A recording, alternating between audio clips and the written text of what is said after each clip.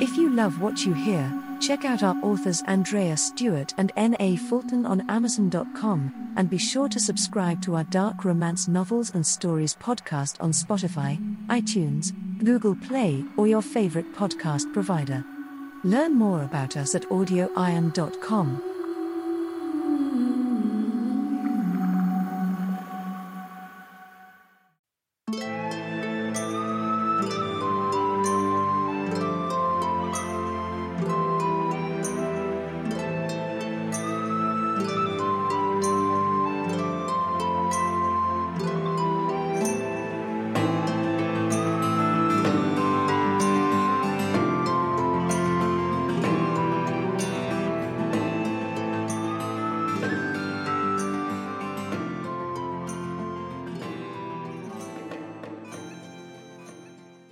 Pirate's Desire by Andrea Stewart.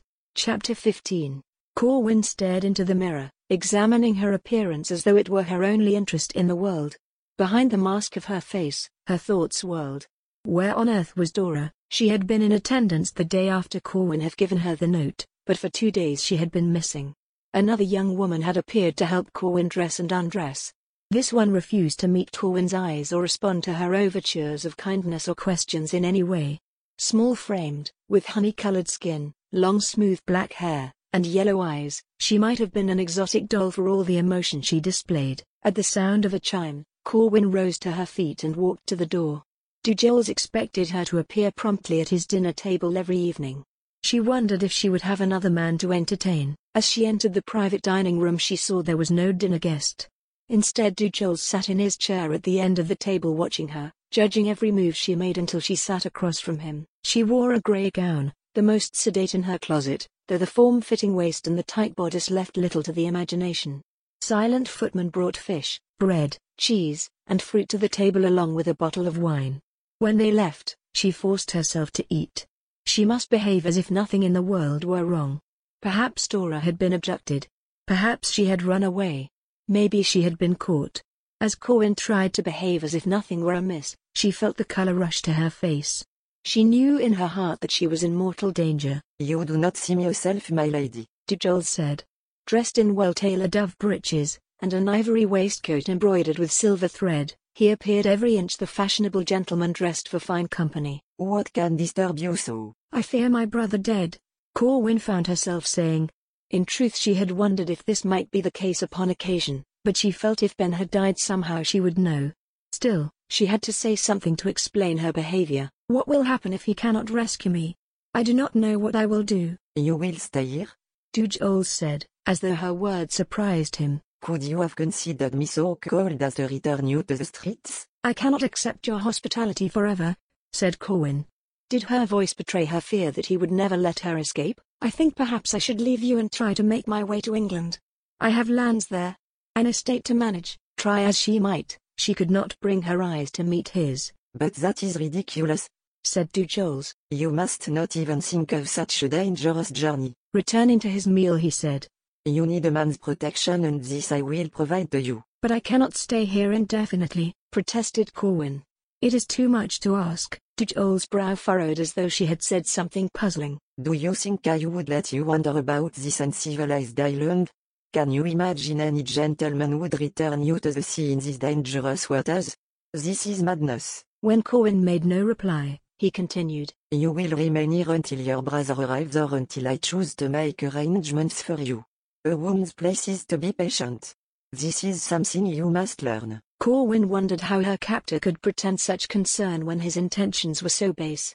Why did he maintain the pretense that he was protecting her when she was no more than his prisoner? Could it be because she would capture a higher price if men saw her as a deluded young lady of means? Was he working to ensure she played the unwitting captive well? There were wheels within wheels in this house. Nothing was what it seemed. After dinner, Corwin returned to her room where she tried to read one of the few books Dujoles had given her. When the maid came, she dutifully allowed herself to be undressed before the mirror, trying not to imagine that her jailer might be watching through the mirror. Once in bed, with the lights off, she stared up at the ceiling until she could stand it no longer. Then she slipped from under the blankets and began to pace in the moonlight. Where on earth was Dora? She should have returned by now. Something terrible must have happened. Corwin knew she would never outlive her guilt for putting the woman at risk if ill came of it. She had been desperate, thinking only of herself when she gave Dora the note. But Dora was a slave. She could be killed for disobeying Dujoles. What had Corwin been thinking? How cruel she had been to make such a request. A knock on Corwin's door startled her. Despite her lack of response, she saw the door handle twist and the door fall open. Dujoles stood in the doorway dressed as he had been earlier in the night but for the loss of his greatcoat. Mademoiselle, since you are awake, you will please join us below. I do not feel well. With your permission, I will simply return to my bed, said Corwin, backing away. You do not have my permission to remain. You will come with me now, replied Dujoles sharply. Moving into the chamber, he caught her arm in a hard hand and pulled her through the door. He ushered her down the dark stairs, through the main hall, past the dining room, into his study. It was the only room alight at this evil hour. Corwin could hardly force herself to walk through the door. Dora lay naked, face down, on the floor. Her eyes were wide and staring. A rag had been stuffed in her mouth to stifle her screams. Corwin's hands flew to her face, eyes taking in the ribbons of flesh that were now Dora's back, the long wound that went from near the ear, the lake of blood that covered the floor. Then, when the cloying copper smell of Dora's blood washed over her, she started to retch. She turned back toward the door only to find Adam blocking her path. She spun to look at Dujoles. I see you recognize your maid. You must tell me what task you set her. You see it cost her her life. How could you do such a thing? She did only what I asked her to do.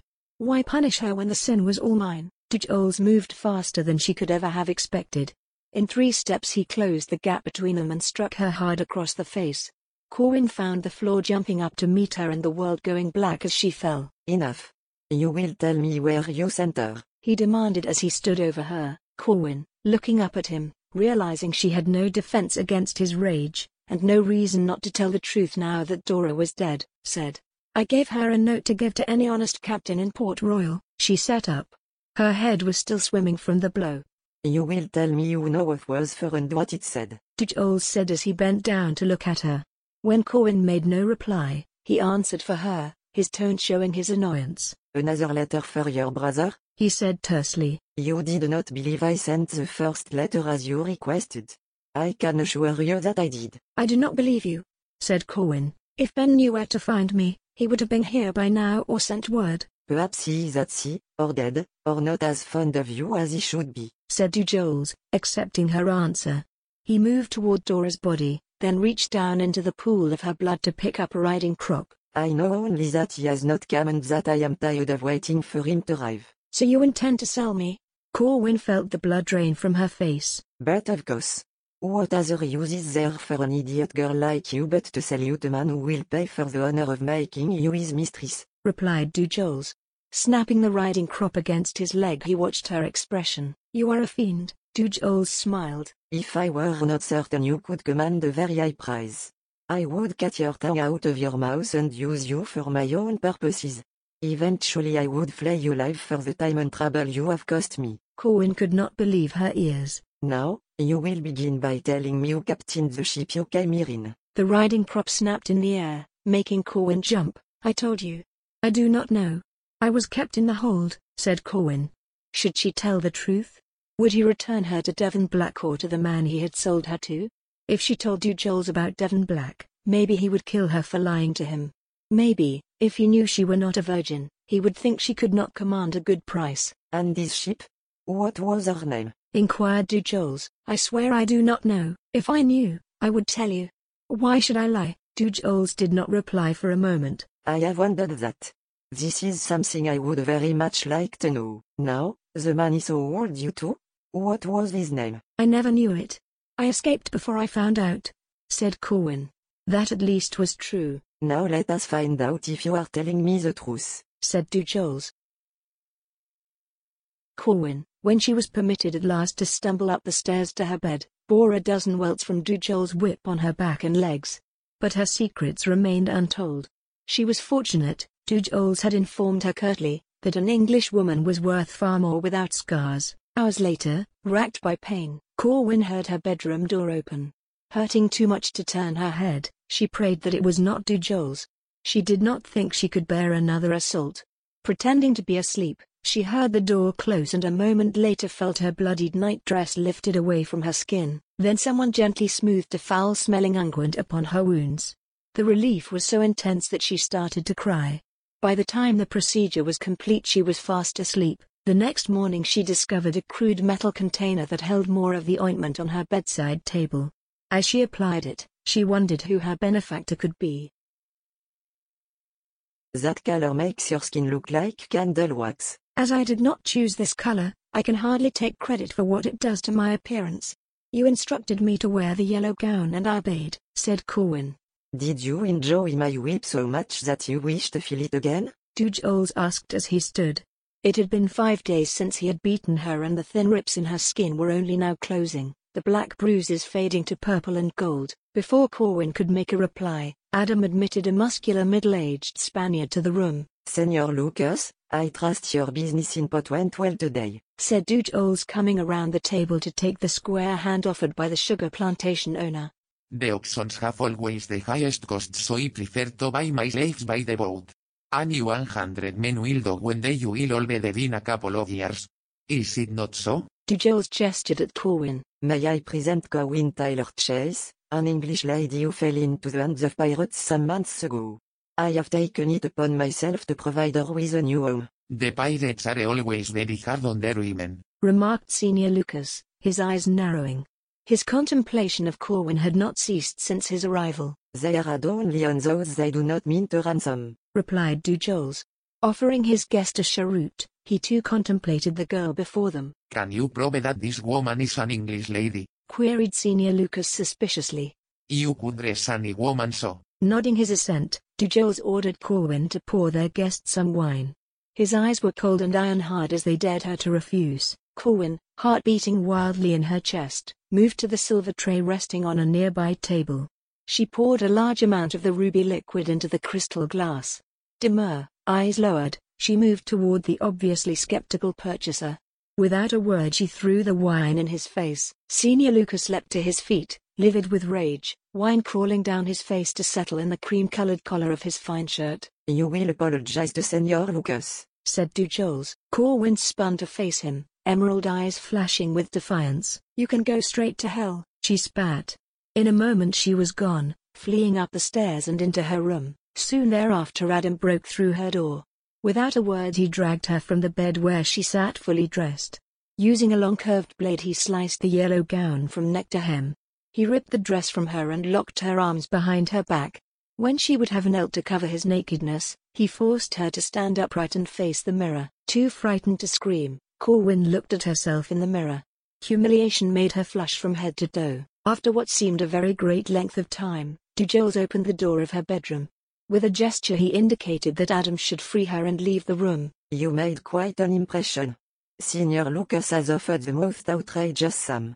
Your offended dignity was most appealing. Dujoles made no effort to hide his amusement. He finds it easy to believe you are an innocent. I think he believes you will thank him for rescuing you. You are contemptible, said Corwin. She lay where she had fallen, face buried in the counterpane of the bed.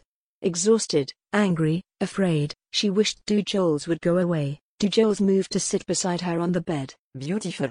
I sometimes wish. And he stopped, his thought left unfinished. When he spoke again, his voice was hard. You will not disobey me again. Corwin brought her head up to look at him. Go to hell. Your obstinacy will cause me to punish you. And sometimes when I begin, I cannot stop. This is how your maid died. You understand? Corwin turned away. You think you are safe because I will not touch you. You know if I take you, you might become pregnant and that's worthless to me. If I beat you, you command a lower price. You believe you have the advantage of me. I think I must teach you a lesson. Since you know about the mirror, I think we shall do away with this artifice. The men will come, you will present yourself to them. I will not. You will not eat until you agree. I would rather die. Perhaps you have never been hungry before. Perhaps you will be glad to serve Senor Lucas when he returns. Dujoles left the room with a smile on his face.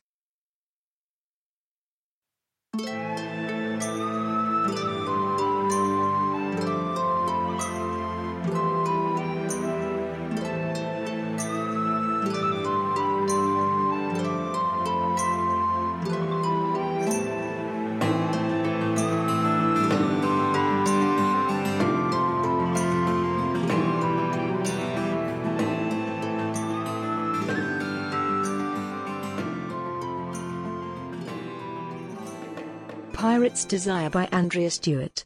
Voice recording copyright 2020 by Nancy Fulton. All rights reserved. Music by Alexander Shvaev licensed from Pond 5.